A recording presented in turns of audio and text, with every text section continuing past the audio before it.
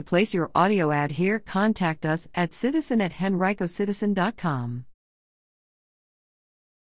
The importance of being yourself.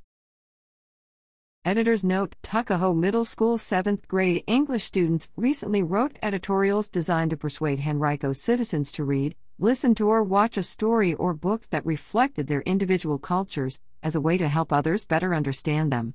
This is one of those editorials. Click here to read others. I am an African American, white, and Native American girl. I'm a younger sister. I grew up in Virginia and moved around a lot in my life. I recently moved to an apartment with my mom and sister this summer, where I have met many kids my age. I have become a lot more confident, and I am not shy anymore.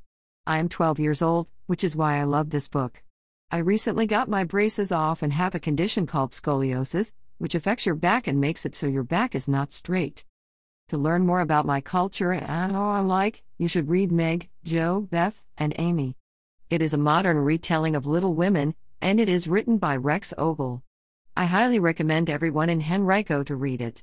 This book not only shows the importance of how you should always be yourself, but it also shows you should never give up. It shows the relationship between four sisters who all have their unique problems. I can relate to it because the youngest had to deal with racism/discrimination, fat shaming, and bullying. The second oldest had to deal with hiding the truth about who they love, because they didn't want people to change their perspective on them, and the third oldest, or the middle kid, had to deal with being scared of everything, so I can relate to them. One example of the bullying was when this girl went up to Amy and said, "Go back to Africa."